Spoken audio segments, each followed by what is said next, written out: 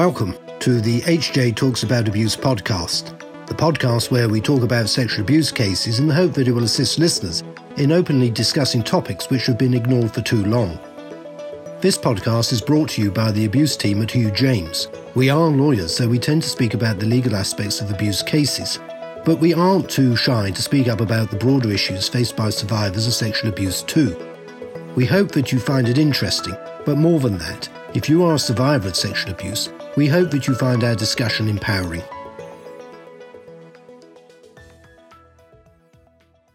Hi there, podcast listeners. This is Kathleen Hallisey from Hugh James.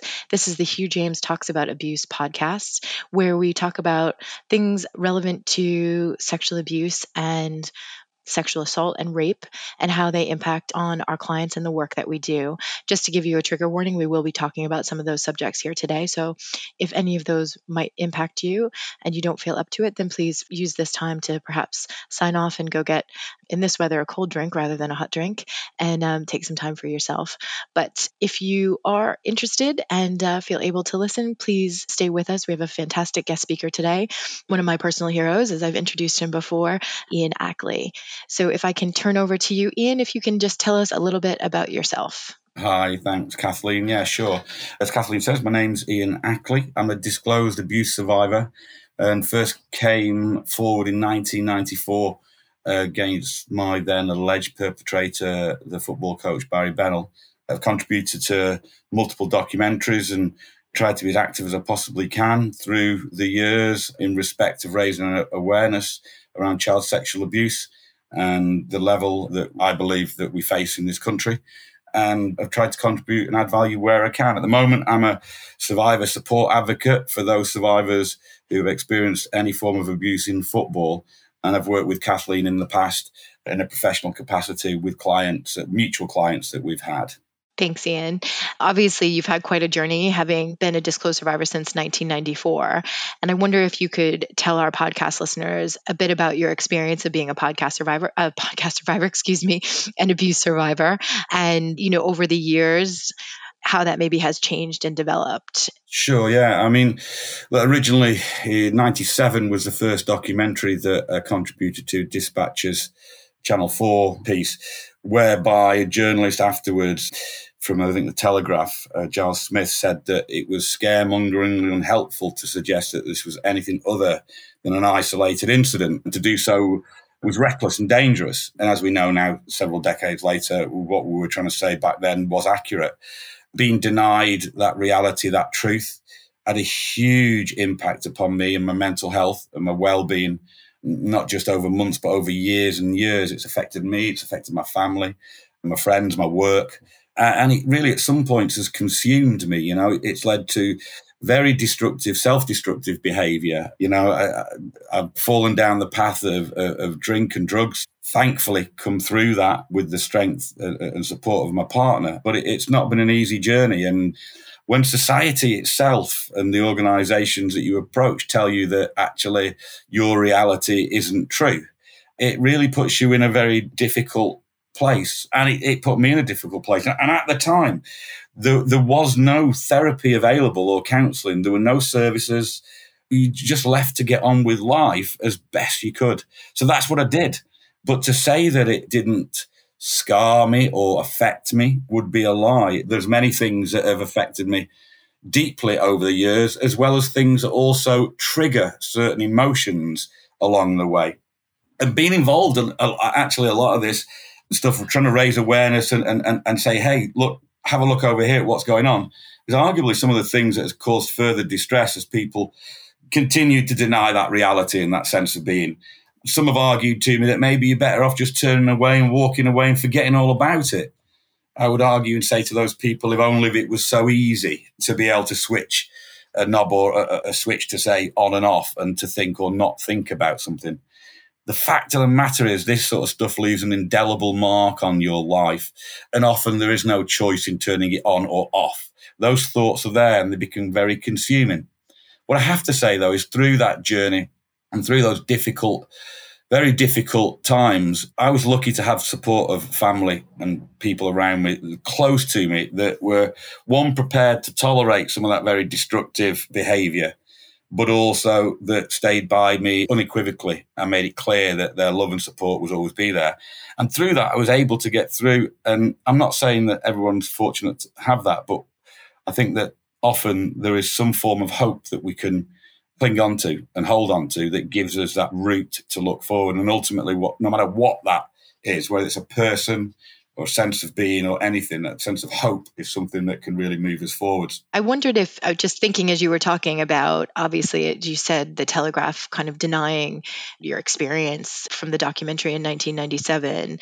And now, fast forward all these years later, we have the FAA inquiry and the Sheldon report, and what that felt like then for you as a survivor. All these years later, decades really, right? For it to be recognized, this did happen. And Barry Bennell is potentially the most prolific pedophile in British history. Mm-hmm. What was that like for you? Very much double-edged sword. Yeah, I thought so. A sense of relief in the acknowledgement, a huge amount of relief for those guys that were coming forward, that they weren't going to be put through that same process of denial. But at the same time, I still felt that this didn't actually apply to me. This was something that my experience wasn't really counted or noted for since 2016. And that's okay. Not that I hankered for that, but it left me with feelings of thinking, well, quite, I suppose, selfishly, what about me? What about all that stuff I've been trying to say for all this time?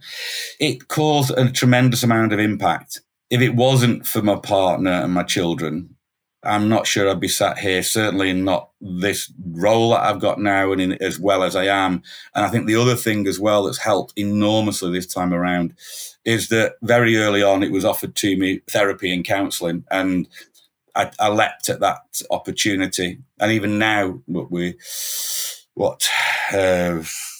4, 5 years later, something, I still attend my therapist regularly on the basis that I've used it to try and understand a lot of what's happening and what's happened and why I think how I do today and how I react how I do today to certain things. But also that once I've got to a good place, also to figure out what makes me well, what keeps me well. And I always think that therapy can often be seen as half of a journey. It's about making people who are unwell better.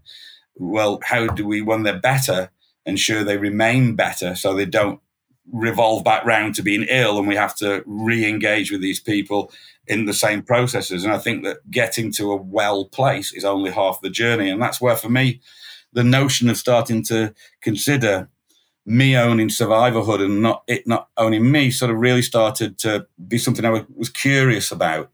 I was tired of that revolving door process of going to institutions and organizations. And in my work now today, I commonly get what I would say professionally gaslighted, whereby I challenge professionally another professional. And quite quickly in that conversation, that professional will often say, you know, I understand you have an investment in this, and refer to the fact that I'm a disclosed abuse survivor. And I have to shut that conversation down, that I'm talking to people when they accuse me of being invested in particular things at work, and say, you know, and remind them that that's a label they're putting around my neck that I don't care to have. And I ask them to view me as a professional and an equal, not as an abuse survivor. And some professionals find that a little grating and a little taxing. However, personally, I don't feel there's anything wrong. I think actually there's a call at the moment for disclosed abuse survivors who are in professional positions and have a capacity as a professional to make it quite clear that they are indeed as equal professionals. And the fact that they are an abuse disclosed survivor is only a part of who they are, not the entirety. And this is where we come to trying to own survivorhood rather than it own me. What I mean really about that is the fact that rather than things affecting me and me being triggered or reacting to things, although I'm not denying that happens, when it happens, realizing that I have a choice on what to do with it, and that actually not all things are about the abuse that happened to me. Just as a parent of a child is primarily an adult and an individual, they then may or may not be in a relationship with someone of the same or opposite sex. They may or may not choose to have a child. Then how they parent that child is much about choice. My point being that we're multifaceted human beings and we're emotional creatures.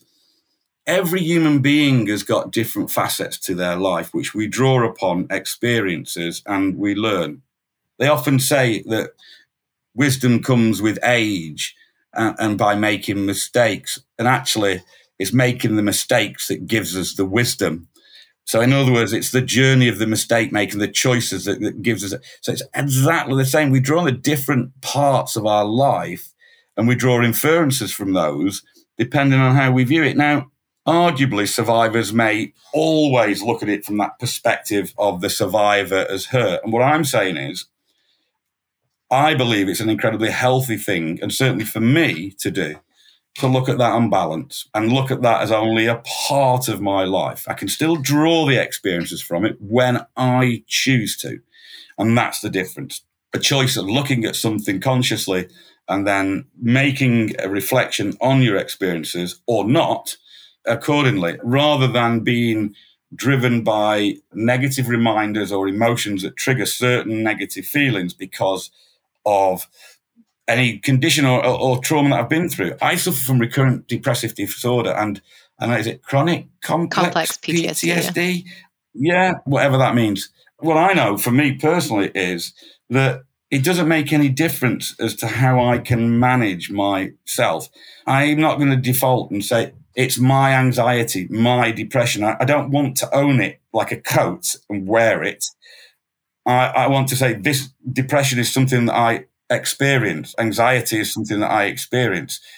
Therefore, I can apply strategies on how to deal with it. And it prevents other people viewing Ian as that thing. More importantly, it prevents me viewing myself as that thing and restricting my life opportunities, and start to be able to understand that I can add value just the same as any other human being.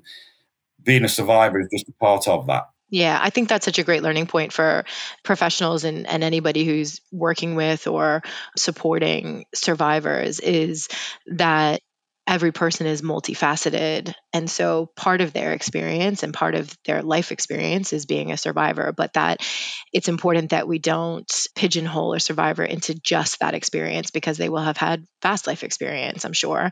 And I think often, from my point of view, it's a lazy way of responding to a survivor. It's kind of the easy way out, I think, often for professionals to just kind of, oh, we know you're a survivor, and so that's why you have this perspective, instead of looking at it as maybe you have that perspective because you're a survivor, or maybe you have that perspective because you're a multifaceted person who's not just a survivor, and also really valuing the survivor experience. I think time and time again we see with whatever is the most recent sexual abuse scandal that we see sadly in the news, say for example most recently is Telford, that the experience is very similar to yours, where people who were kind of at the beginning, way before their time as you were in terms of trying to raise awareness of the issue, are denied, and then live a long life of being a disclosed survivor and being constantly kind of diminished, I think, because of your disclosed experience. And how I just think it's amazing, and how we ended up talking about this, that you've been able to really turn that into a positive and also put people in their place when they try and pigeonhole you. Look, I think it's important that we're not just classified as this group of people that are all broken and damaged. So Now people might say, well, I've not hung on to a career. I would say that I've had to survive through life. I have to support my partner, other than that, live in London, and I've had to adapt and change according to my needs. I've been a market stall holder. I'm a qualified carpenter. I was a property refurbishment operative. I worked for a high-end building company. I was a set builder. I was a covert customs operative for the Home Office at Heathrow Airport. I worked for 20 years in social services and third sector and charities. I've ran and set up a charity. I was a professional footballer. I play musical instruments and sing. I'm a dad of 4 boys. What else? I'm sure there's lots of other things as well. And I think that goes with every other person. The whole point is there are many, many, many different facets to us. Yeah. I'm also a dad, a partner. I've been with my partner for 33 years. There's so many bits of my life that I could draw on. And I think everybody does that. So every experience is learning.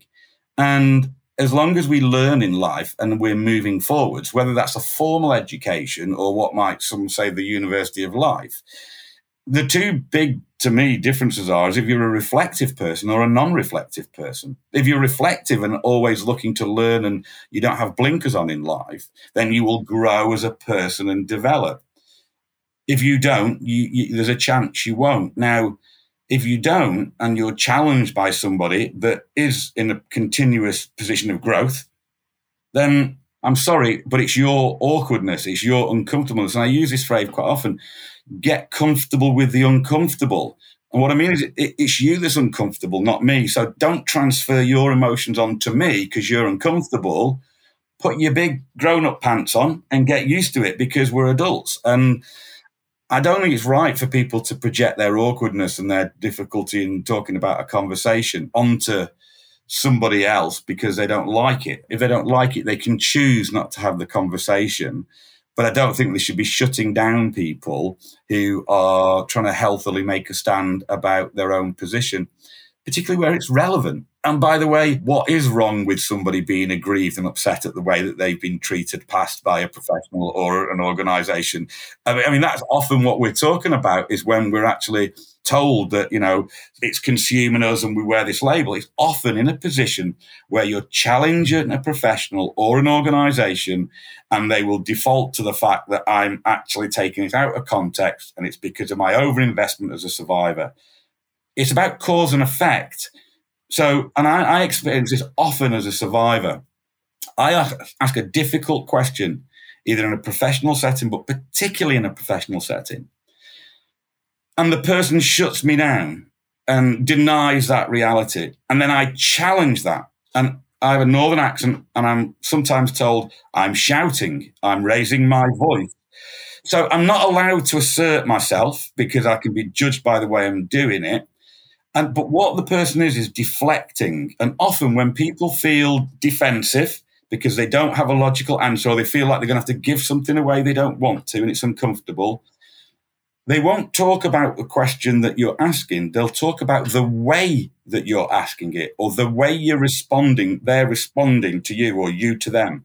In other words, don't talk to me like that. I don't deserve to be spoken to. Show me some respect. Now, what this does, it deflects away from the question and the position you're asking onto your behavior. It becomes about your behavior as a survivor. And this is where the disproportionality comes in and people can be pigeonholed unfairly as survivors. And I would just ask professionals when you get to that situation or anybody who feels uncomfortable to just check why it is that you are taking that approach.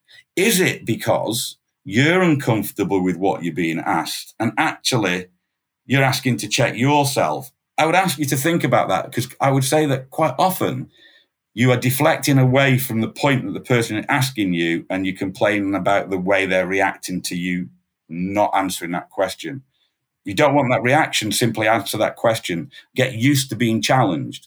So I have experienced this in many different ways, personally and professionally.